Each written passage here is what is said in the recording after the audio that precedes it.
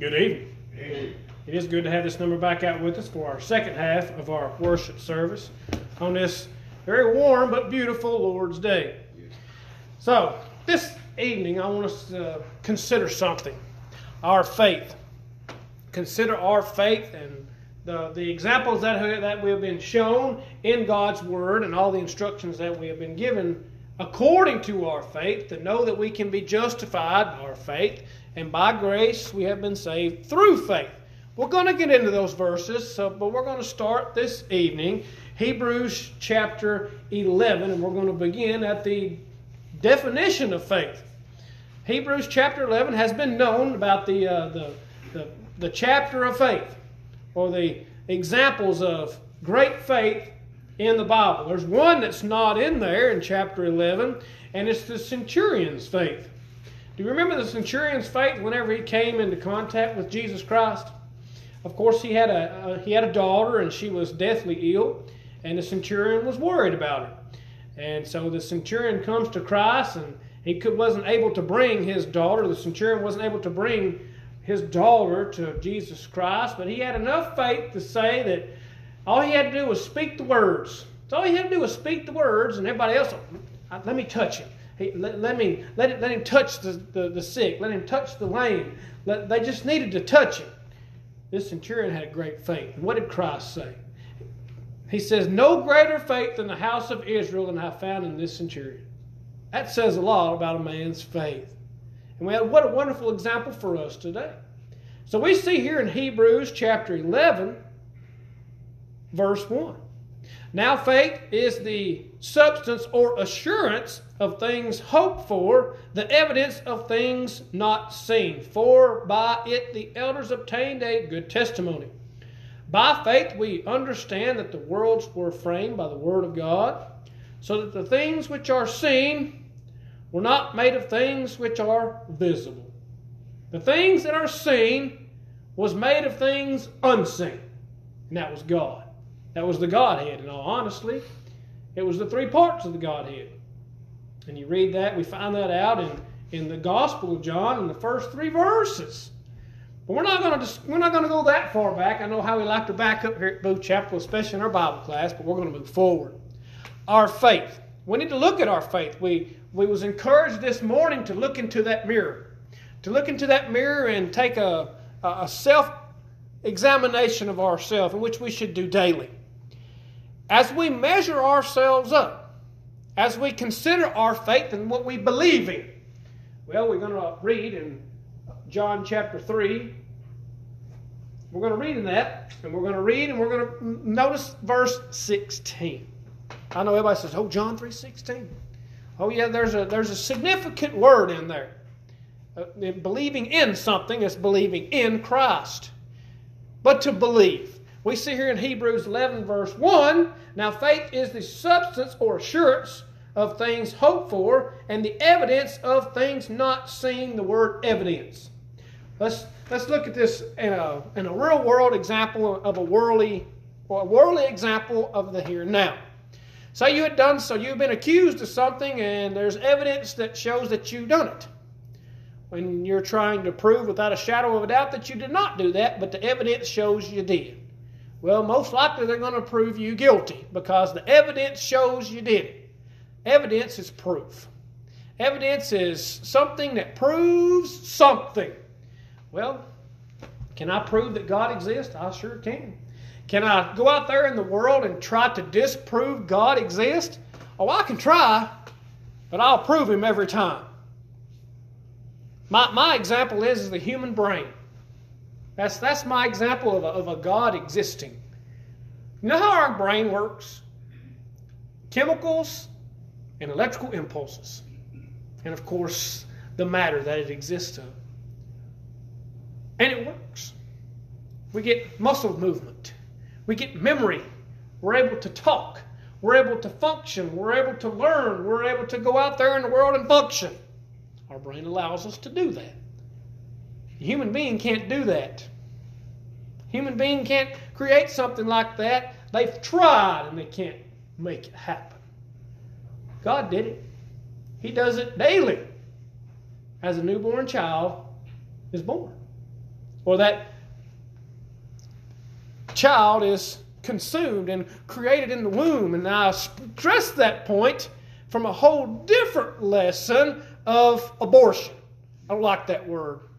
I don't like that word at all. The reason why I don't like that word is because you're murdering a child. Period. It's not abortion. It's murder. Let's be real. The world says it's not. I mean, it is. In God's eyes, it is. We need to take notice of that, because what was Jesus called? What was John the Baptist called in the womb? A child. What is that little child running person? I just gave it away. What is that little person running around Jesus as he's teaching his disciples? He takes that little child and he says, this child. You can't enter into the kingdom of heaven unless you become like this child. It's the same word. I figured I'd get off topic on that. But I don't, like I said, I don't like that word abortion at all. Of course, that's for a whole nother lesson. And of course, here at Booth Chapel, we don't have that problem. We believe that that word shouldn't even exist. And it shouldn't. Now, faith is a substance or assurance of things hoped for, the evidence of things not seen. We made a focus this morning on hope. As a child of God, having hope. Hope in everlasting life. Hope in the promise that God has bestowed unto those who are faithful.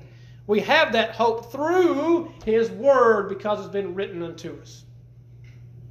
It's been written there for our instructions, for our learning, for our obedience. And as we are obedient to it, we can have that hope. John writes in 1 John 5:13, he assures us that we can know that we have salvation waiting for us if we believe in Christ. There's that word in again. We're going to look at that again. And that we may continue to believe in, there's that word again, Jesus Christ. But we can know we have salvation. And that's what our faith is. That's the definition of our faith. Now, there are many different types of faith.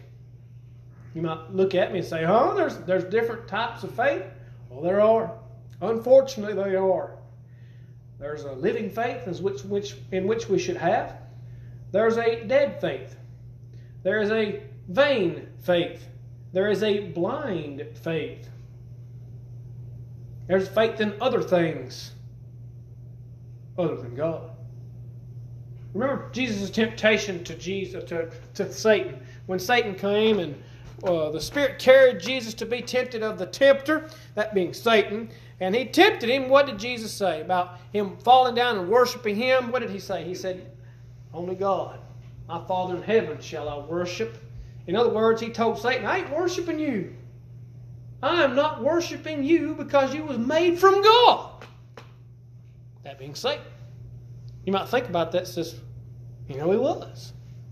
Satan was made through the person whom he was tempted. You might say, we'll back the truck up. Nope. Turn with me to 1 John.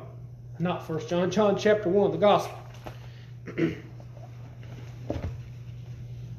The word all. What does the word all mean? It means everything. All means everything. The things we see, the things that we don't see. All things. The Gospel of John, chapter 1, actually in the first 3 verses. The topic there is the first 5, but we can stop at the 3rd. In the beginning was the Word, and the Word was with God, and the Word was God. He was in the beginning with God. All things, the word all things were made through Him, and without Him nothing was made that was made. That includes the devil. You might think, what? Yes. All things were made through Christ. The things that we see, the world, the air that we breathe, the things that we can't see, the heavens, all 3. Remember the 3 heavens? 3 heavens, clarify. I want you to clarify. I want to clarify. The 3 heavens, our atmosphere, the stars in the heavens, that being the planets, the stars, space, and the place where God dwells. The place that we have faith in, according to Hebrews 11, verse 1. our faith.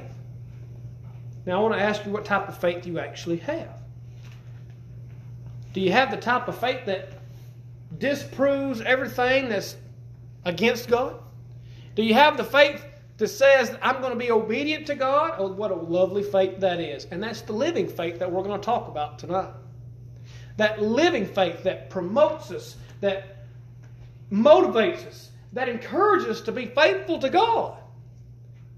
Because we have enough faith that says God will save us on Judgment Day. What an astounding statement. What a wonderful thought. To say that the being that created everything in the Gospel of John, chapter 1, and the first 3 verses, of course, like I said, that topic there was the first 5 verses, the one that made everything through His Son, because the word there in John 1:1 is Christ. To know that being will save us if we're faithful. If we hold up to a living faith, an active living faith. So now we understand what faith is. Well, what does my faith do for me? What's this belief going to get me? It's not getting you anything. It doesn't avail you anything if it's not actively working in your life. But a free gift has been promised if you have faith. And I understand that James chapter 2 is going to fall in at the end of this lesson. And if you wasn't thinking that, we need to talk. James chapter 2 speaks of a dead faith. But like I said, we're going to talk about that live faith, that living faith, the active living faith. Ephesians chapter 2. Turn there with me to Ephesians chapter 2. And we're going to read verse 8, and then we're going to back up and begin in the first verse. Ephesians chapter 2 in verse 8. For by grace you have been saved through faith, and that not of yourselves, it is the gift of God. That's why I said it doesn't avail you anything. It's a gift. It's freely given from God if you're obedient. It does not say not of yourselves. It does not say that you can't get yourself into heaven. Christ also says that in John 15 when He speaks of the true vine. When you try to remove yourself from Him, you are gathered together to be burned because those branches are not providing fruit. We read verse 8. For by grace you have been saved through faith, and not of yourselves. It is the gift of God. Now, Ephesians 2, verse 1. And you He made alive who were dead in trespasses and sins. Are you telling me I can be dead? What the writer of Ephesians is saying. He is saying that... Paul read Ephesians. I was thinking Hebrews. Paul is writing, and he says this. You were once dead and now alive because you was dead in trespasses and sins. Did you notice something? There's a lot of folks out there in the world who think they're saved. I ran into one of those very recently. He thought he was living a Christian life and his voice did not say so. Dead in trespasses and sin. Once, previous to baptism, previous to immersion for the remission of your sins, you was once dead in trespasses and sins. But now, through your faith, through your obedience to the gospel, He has made you alive in verse 1. Those trespasses and sins in verse 2. And you once walked according to the course of this world, according to the prince of the power of the air, the spirit who now works in the sons of disobedience. Do you know who that person is? A being. He's actually a being. A being in verse 2. That's Satan.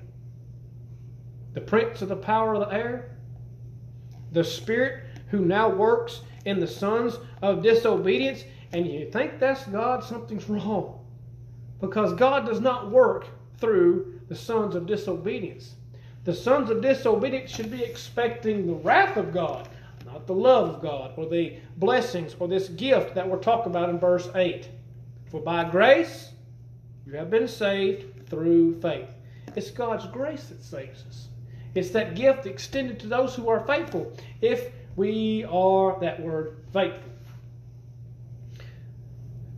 And moving on to verse 3. Among whom also we all once conducted ourselves in the lust of our flesh, fulfilling the desires of the flesh and of the mind, and were by nature children of wrath, just as the others. You and I once were children of wrath. At one point in our lives, until that point when we receive instructions from God, point of accountability that says that I know what I'm doing is wrong in the eyes of God and I need to make a change. That's the age of accountability. That happens differently. It might happen at age 12. It might happen at age 20. Even maybe in 30 at the worst case scenario. Age of accountability is hit. You realize what you have done is wrong and you're wrong against God and you're dead in your sins. You are immersed. You're washing those sins away after you have repented, after you have, of course, believed, and of course, after you have heard the word, not in those orders, and then confessed that Jesus Christ is the Son of God, and of course, immersed, washing your sins away. That's how we put Christ on. That's how we get into the church. That's how they did it in the first century, and that's how we do it unto this day. We make no alterations to that. We make no change because we can't alter God's plan. We once walked with Satan. Huh? You mean once we... Yes. Myself included. We all walked with Satan. Because once we realized we were dead in our trespasses. We realized we had sin in our hearts. And we needed a way to get rid of it. Men and brethren, what shall we do to get rid of this sin? This horrible iniquity. Does that sound familiar? Acts chapter 2. What does Paul tell those Israelites or those Jews? What did he tell them? He says, repent and be baptized, every one of you, in the name of repent and be baptized, every one of you, in the name of the Father, Son, and the Holy Spirit, and the gift of the Holy Spirit will be given unto you, and the promises to you, your children, and those who are afar off. That afar off is you and I. Isn't that wonderful? To know that we can have the faith that says we will be saved on Judgment Day, and I can prove it. Remember proof? Or, what was the word? I just lost it. Let me go back to Hebrews real quick. I just lost evidence. I don't have to go back. Evidence, Jeremy. Evidence. Because we have been proven without a shadow of doubt what we need is God in our lives, and we keep that by our faith. That active faith. That faith that shows the community, those folks you come in contact with, that you are Christ. Or you are wearing Christ in your heart. And they can see Him abiding in you. And you in Him. But once, like I said, verse 2 and 3, we were once walking with Satan, feeling the lust of the flesh and the mind, and were by children of wrath, just as the others. But thankfully, we made a change. We're no longer that sinning person, or actively sinning. I didn't say we're not sinners anymore. I will never say that. Because we are sinners. We sin just as much as the world does. But thankfully, we're going to get into the idea of getting our sins remitted. Even after baptism. And many of us in here know that, but some may not listening to this. So whenever we think of being a child of wrath, let's not be that person anymore. Let's turn away from our iniquities. Let's turn our hearts back to God, because as a child we once was with God. Notice it says by nature. We're by nature children of wrath. If you immerse a person in a good household, they tend to come out in a good person. That being good, a Christian home. You immerse a child in a Christian home, they're going to get those values. They're going to know what they need to do. That's not saying they're going to be forced to do it. But by nature, they come from a Christian home. By nature, they are a child of God. Until they're immersed and they become a child of God. That's their nature. You immerse a child in a sinful home.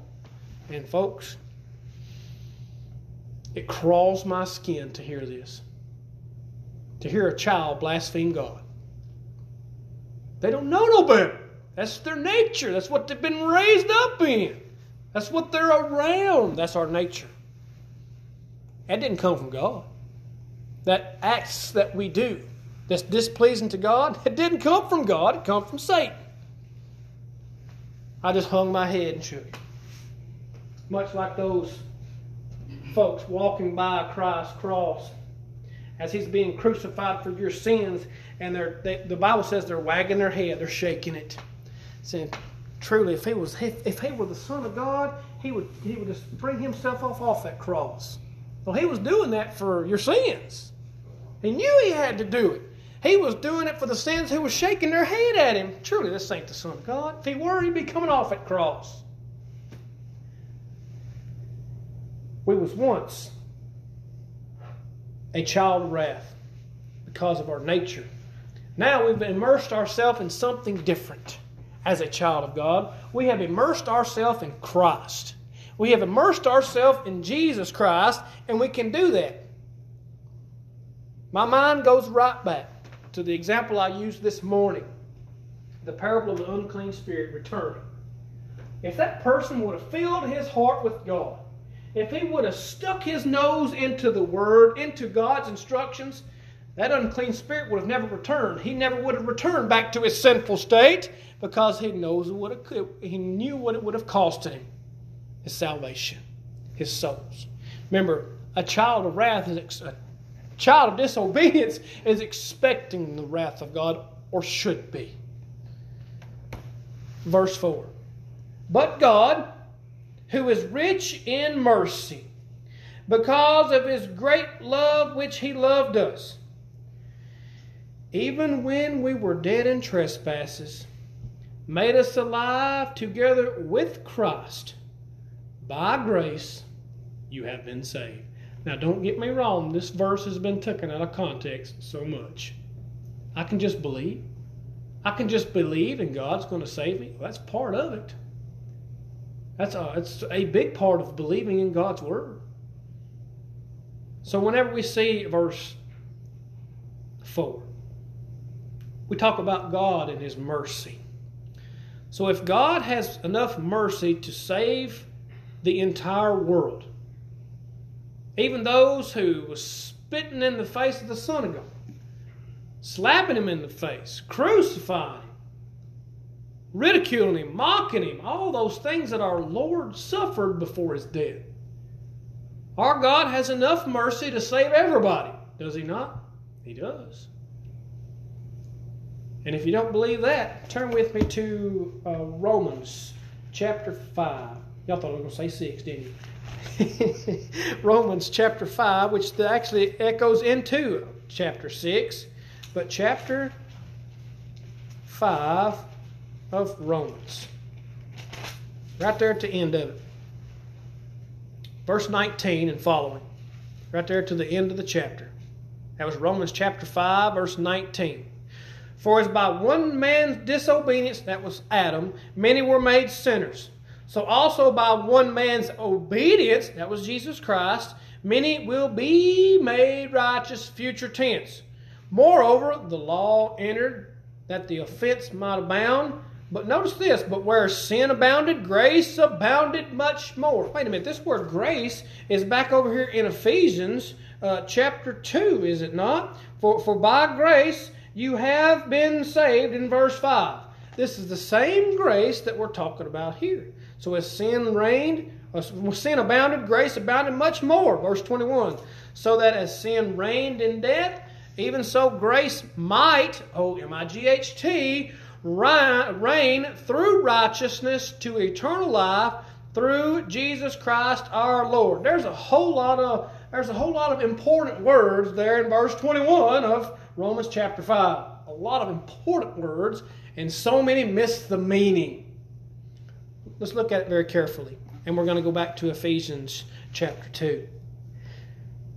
So that as sin reigned in death, abiding in death, participating in sin, dead in sin, being disobedient to God continuously, even so those things were happening.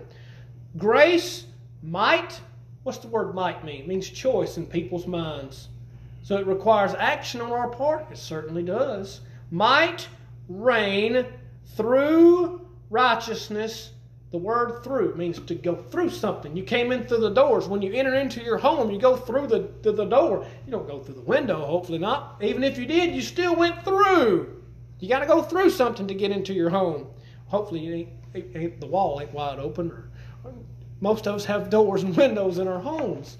But that representation of through, you got to go through something, might reign through righteousness. Well, let's look at the word righteousness. Doing right in the eyes of God is the best way I can describe righteousness in the short time that I have allowed. Or allowed, I could speak all night. Just folks start single filing out. So we think about through righteousness to eternal life. Revelations 2:10, right? Being faithful unto death. That means there is a time allowed for our service here upon this earth. It's when we breathe our last. To eternal life, and the word through, again, Jesus Christ our Lord. Can we save ourselves? I see some no's and I see some puzzled looks on the faces of them saying, of course we can't save ourselves. We need some help. We need a help meet in that typical area. Do you know who that help comes from? It comes from Jesus Christ. And that's it. What did Christ teach? He says, for no one comes to the Father except through me or by me. We can't get to God without Him. We can't get to heaven without Him. We got to have that faith in Him. In the absence of that faith, we have become children of wrath. Ephesians chapter 2, back again. So we see this grace that God has extended to us in verse 5. We see that we see that sin reigning in the world, but God has more grace than that sin. And of course, Romans 6:1 and 2 says, well, let's just help God out by sinning more. Paul says, certainly not. That's a no-brainer. We can't do that. We need to be obedient unto Him. We need to have that faith in our lives that says, I want to be obedient to God because I want that eternal home with Him. I want to partaking of His promise. I want to be saved by His grace. So like I said, if you have just verse 5 and taken it completely out of context, verse 5 says, well, all I got to do is believe. That's all I've got to do is believe. I'll tell you somebody else who believes, or another being that believes. Satan believes that Jesus exists. The demons believe that Jesus exists. There's a lot of folks in the world that believes Jesus exists. Of course, I understand there's a lot of folks who do not. And what a sad day they have coming. To hear those horrible, horrible words, depart from me, you workers of iniquity, for I never knew you. Let's make sure that's not us. Let's make sure we have the faith actively working in our lives to say, Christ is Lord, He's the Son of God, and I want Him in my heart, and I'm going to be actively working in my life so I can be saved on that great day. By grace you have been saved. Future tense, have been saved. All right, verse 6, carrying on. And raised us up together, and made us sit together in the heavenly places in Christ Jesus. Made us to sit in the heavenly places. Do you know what that is? It's the church.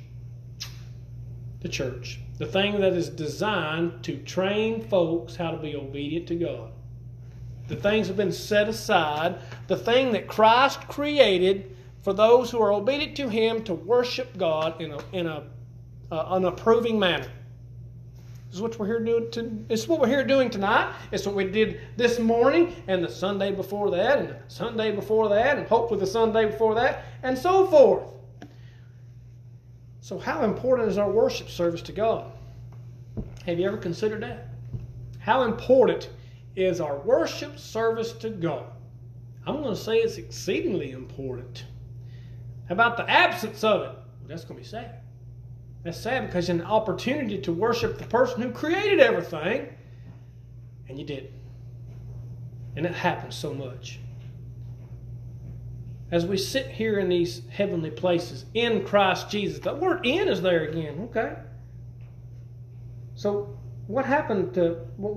What happened? What had to happen for us to be in Christ? Baptism, folks.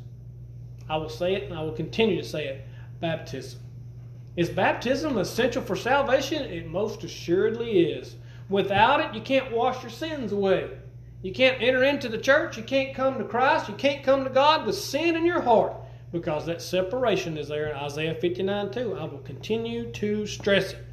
Baptism is essential for your salvation. And of course, that's not the end of anything. That is the beginning of your spiritual walk. And verse 7, that in the ages to come he might show the exceeding riches of his grace and the kindness toward us in Christ Jesus. We read that scripture this morning, Colossians 3, verse 4, by when Christ shows up, who is our life. Let's make sure whenever he comes, his second arrival, when he comes to reclaim those who are his, let's make sure we look like Christ, having the faith that Christ had to his Father. Do we have that tonight? Because if we do, if Christ shows up, whenever Christ comes back, folks, he's coming. We don't know when. When he is our life, when we look like him, then we shall also appear with him in glory. That's Colossians 3 and verse 4. We see this here, that the exceeding riches of his grace, folks, that's heaven. That's at the place where Christ is right now. That he might show us, that in the ages to come he might show us. That means action on our part. Of course, like I said, I can continue talking because we see it's like a layered cake. Once you slice one off, there's more below. Or like an onion, if you will. You pull one off, there's just more till you get to the heart of it, the middle of it. And I don't have enough time. So we think about being a faithful child of God. We see a glimpse of heaven right here in verse 7. We see God's grace extended to us today. How about his exceeding riches of his grace? To see him just as he is, that being Christ, and then go on to see God himself. Wouldn't that be wonderful? I can't think of anything more wonderful.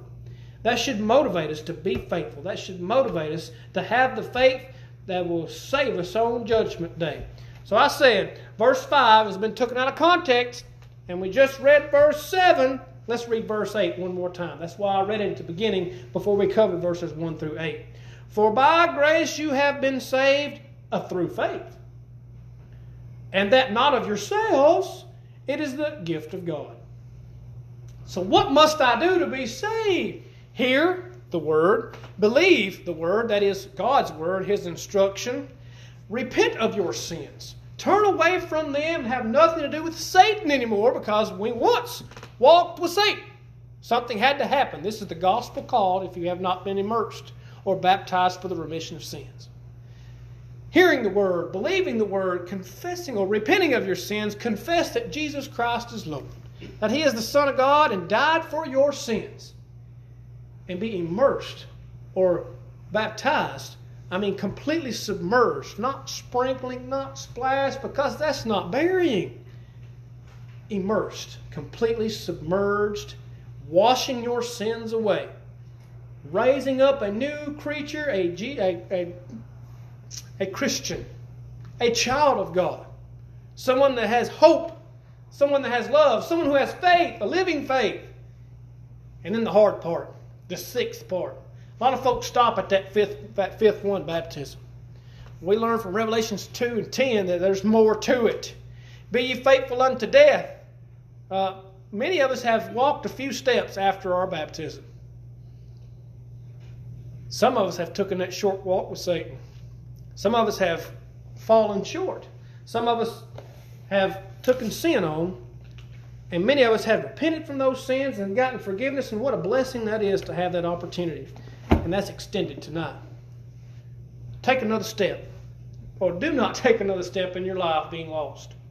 Whether it be needing to be baptized for the remission of sins, or getting forgiveness for the sins after becoming a child of God.